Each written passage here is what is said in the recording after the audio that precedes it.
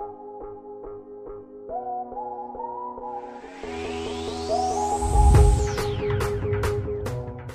guys, we have made it halfway through another month of what, in my lifetime, has been the craziest year I've ever lived through. I feel like at this point, the only thing left to do is to hang on to the positives, right? Like, I'm living through all the people putting up their Christmas trees and their holiday decor. Why? Because it feels good and we need that. We deserve that.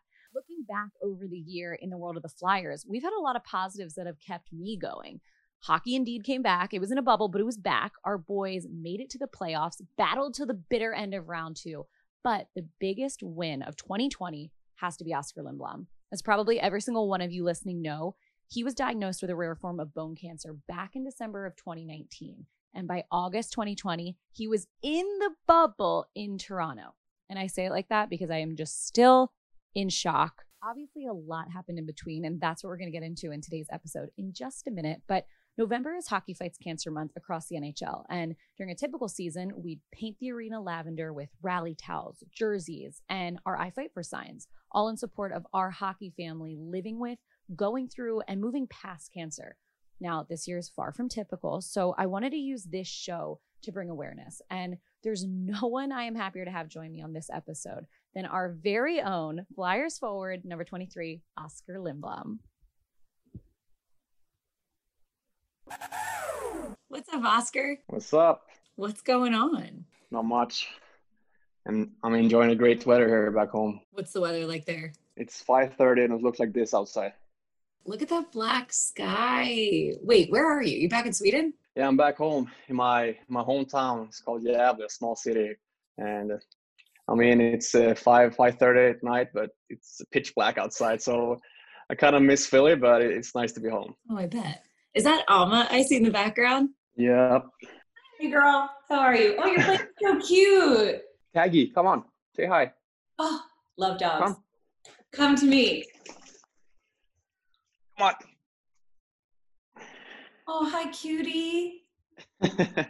Wait, isn't... Say hi. How old? Like a year now? No?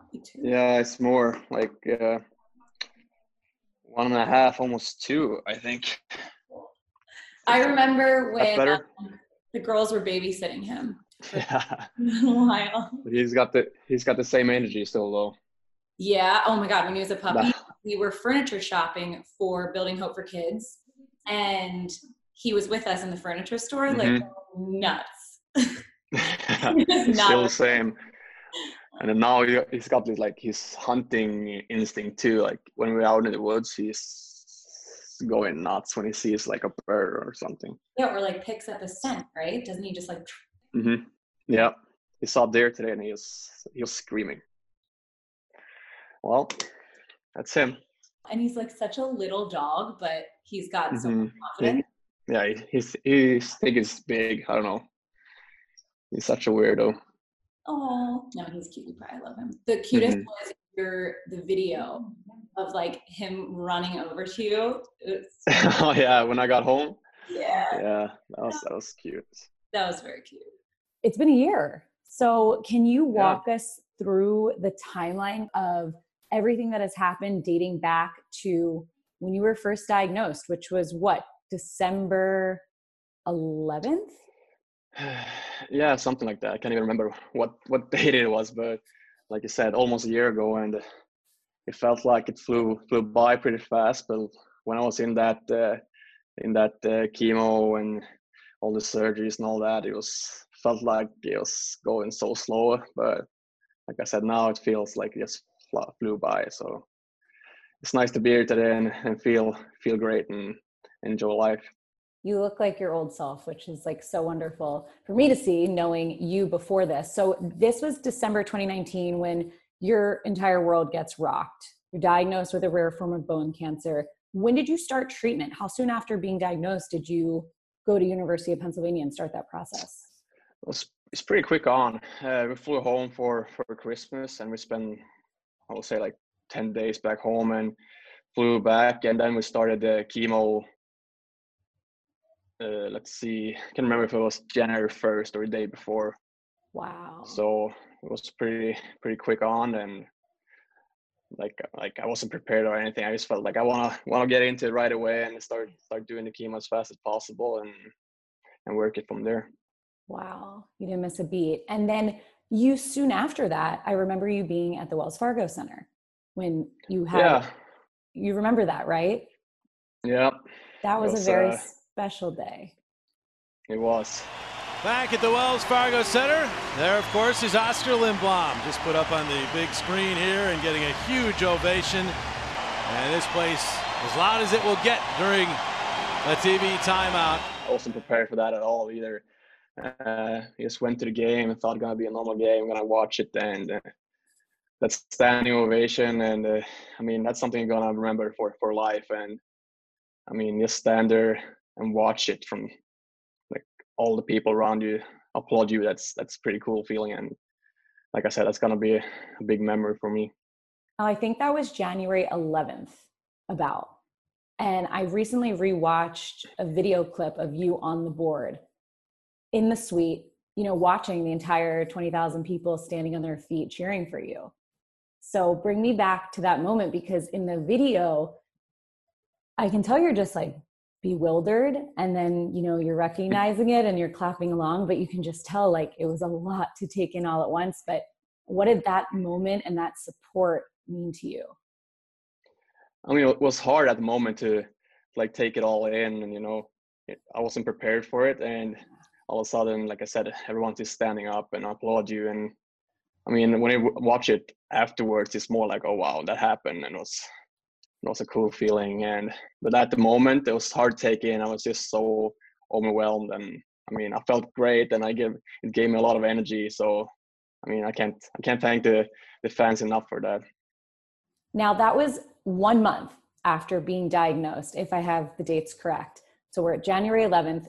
Did you see the team that day as well, or when did you see the team after being diagnosed? Try to remember. I think that was the first time I saw the team.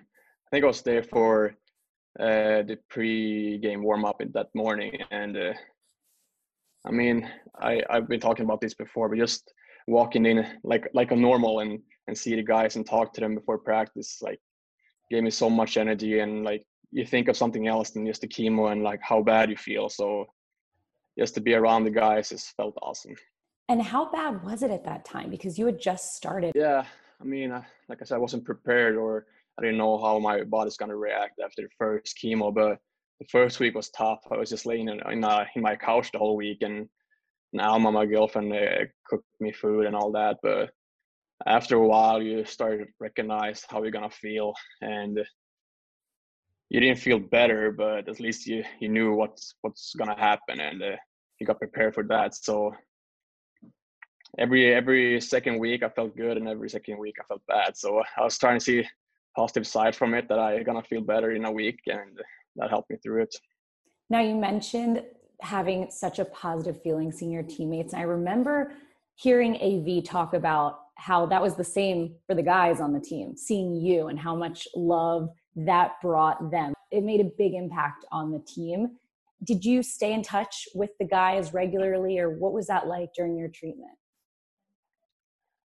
I mean, we stayed in touch. Like, we have a group chat, and I talked to guys here and there, but it wasn't anything like every day kind of thing. But we talked, and if I felt like I need to talk to someone, I can call whoever I wanted to. Like, it didn't matter, just to talk to someone and have a normal conversation. I mean, they've been there the whole time, and they made me feel like I'm still in the team, even though I wasn't there. Yeah, and you received treatment in Philly the whole time, right? University of Pennsylvania Abramson Cancer Center, correct? Yep, that's correct. And I remember seeing that video of you on July 2nd when you finished your treatment, kind of strutting down that aisle, like, if you will, the hallway, with this just, you know, beaming smile, of course.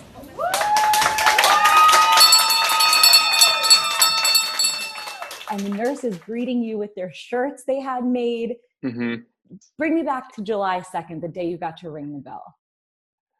That was actually a fun day, because in that video I felt so bad, actually, because I just finished my chemo, the last chemo that day, and the last chemo overall. But even though I felt that bad, and I knew this is the last time I'm gonna walk this stretch down to my room, and then I'm walking up and I see the bell, and I see all the nurses too, and cheering on me. That's awesome feeling, and like I said, to know this is the last time, hopefully, but I'm gonna walk down this hall. That was an awesome feeling, and something I can't even really explain either how I felt, but it's a great feeling. Well, we were all cheering right alongside you and that whole nursing staff when that video came out. All of Philadelphia and everyone that knows you and your story was definitely very happy and rooting for you right along on July 2nd. Yeah, it was awesome. Yeah, that was definitely a good day. When did you then start to train? Because from July 2nd to when you joined the bubble, there's not much time in between. Yeah, my plan at first was to stay in Philly, but I felt afterwards that I need to go home and see my family for a bit. So I flew home because I haven't seen my family in like 3 or 4 months, and I was home real quick, and I try and enjoy life a little bit here, and I started working out a little bit, skating a little bit. Then I felt like I want to join a team in Toronto, and after that I talked to the trainers, and we said they're gonna start hitting it here and like pushing it. So then the games just went through, and like see it from the stands was hard, you know, because I haven't seen a lot of games, and I was sitting there and I can't help them. So they may keep on playing, and both Coots and Joel got hurt, and I felt like maybe this is his time to help the team here and see how I feel. But I mean, it was my best game, but it was still the best game of my life. Now that was September 3rd, I think, Game 6, round 2 against the Islanders. Yeah. Mm-hmm. What was going through your head when you hit the ice for the first time since December 2019? That was special because, like I said earlier, when you're watching from the stands, it's not as fast as when you're sitting on the bench. So when I got down and I saw this speed, I was like, oh wow, this is this is high tempo. But then I got out to the first shift and had a long first shift that I didn't expect to have. I just want to be in there for 30 seconds or less. Then I was in there for 1.5 minutes. So it was a tough first shift. I think I was good too. Then I got into it right away, and after that was still a battle, but at least I was in the game, and I felt decent, but not great. One would assume, but nonetheless, inspirational and unbelievable to everyone to just watch your journey from December 2019 to September 3rd, 2020, watching you in the bubble. I can't get over it. I feel kind of the same too. Like I didn't expect myself to play less than a year after I got the diagnosis. So, I mean, I was probably expecting to play maybe now, or I don't know, but yeah, it's awesome and cool feeling to be able to play at the best level, the best league in the world. And even though I wasn't in the best shape, I was able to play here. That was nonetheless cool. Nonetheless, in a very good spot for the team, getting to round 2 of the Stanley Cup playoffs. It was the bubble, but it was still the playoffs. Yeah, the playoffs wasn't a regular season game and like game 3rd or anything. So, I mean, I was prepared that's going to be a fast game and a hard game, but I mean. Yeah, and it was an elimination game, to say the least. Yeah, just to be out there with the guys and have that playoff feeling, that was awesome. And just, I mean, like I said, I didn't play my best game, but even though I felt great afterwards, like just to be able to play again. I'll speak for the general public. I feel like it didn't matter what you did on the ice, just getting to Toronto and then watching you step on the ice was so impactful for, like I said, everyone watching and knowing your story. So I know you say I didn't play my best game, but no one was, yeah, it was so much bigger than that. Yeah, if I can inspire people to feel better or just like look up to me and just make someone feel like they can do something even though they're in a bad spot right now, it's makes me happy. Well, that's a perfect segue to people that are in a bad spot and that are fighting their fight with cancer. What kind of advice, what would you say to them to try to give them that confidence that, you know, you gave all of us when you stepped on the ice? I mean, it's tough. Like you're going to be in a tough spot sometimes, and you're going to feel like nothing's going to work for you, or you're going to feel this bad forever. But I mean, for me at least, I saw like the light in tunnel even from the start, and I tried to stay positive the whole time. I talked to my family and I told them right away, like, we have to be positive through this, otherwise it's gonna be so much harder. And like I was trying to get some exercise too, like just walking outside and get some fresh air that helped me too. So I mean, that those small like stuff you can do in your normal life is gonna help you, even though we feel bad for that day.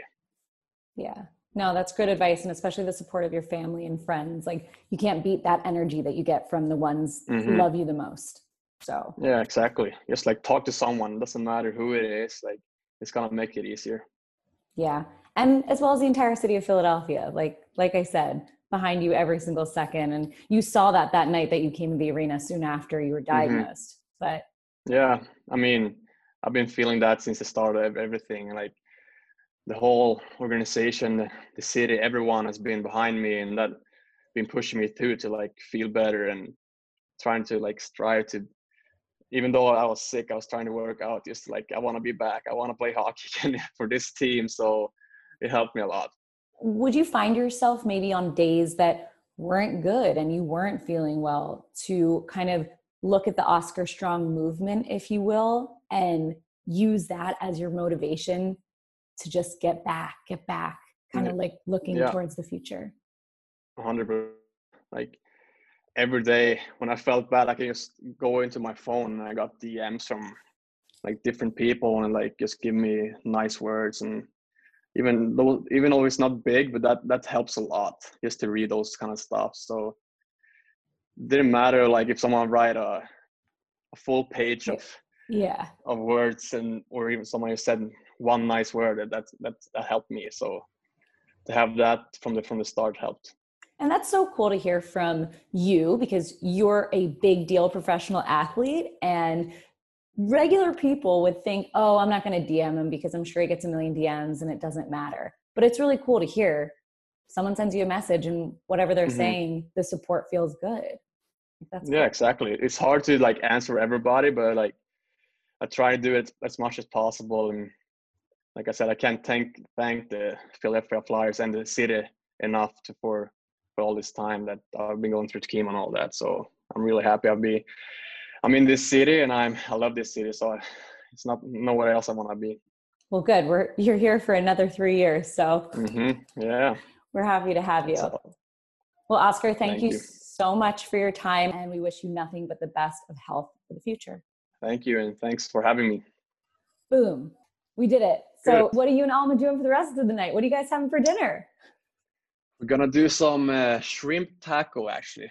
Oh, I did not expect that. Sounds delicious. No, yeah, we're trying to.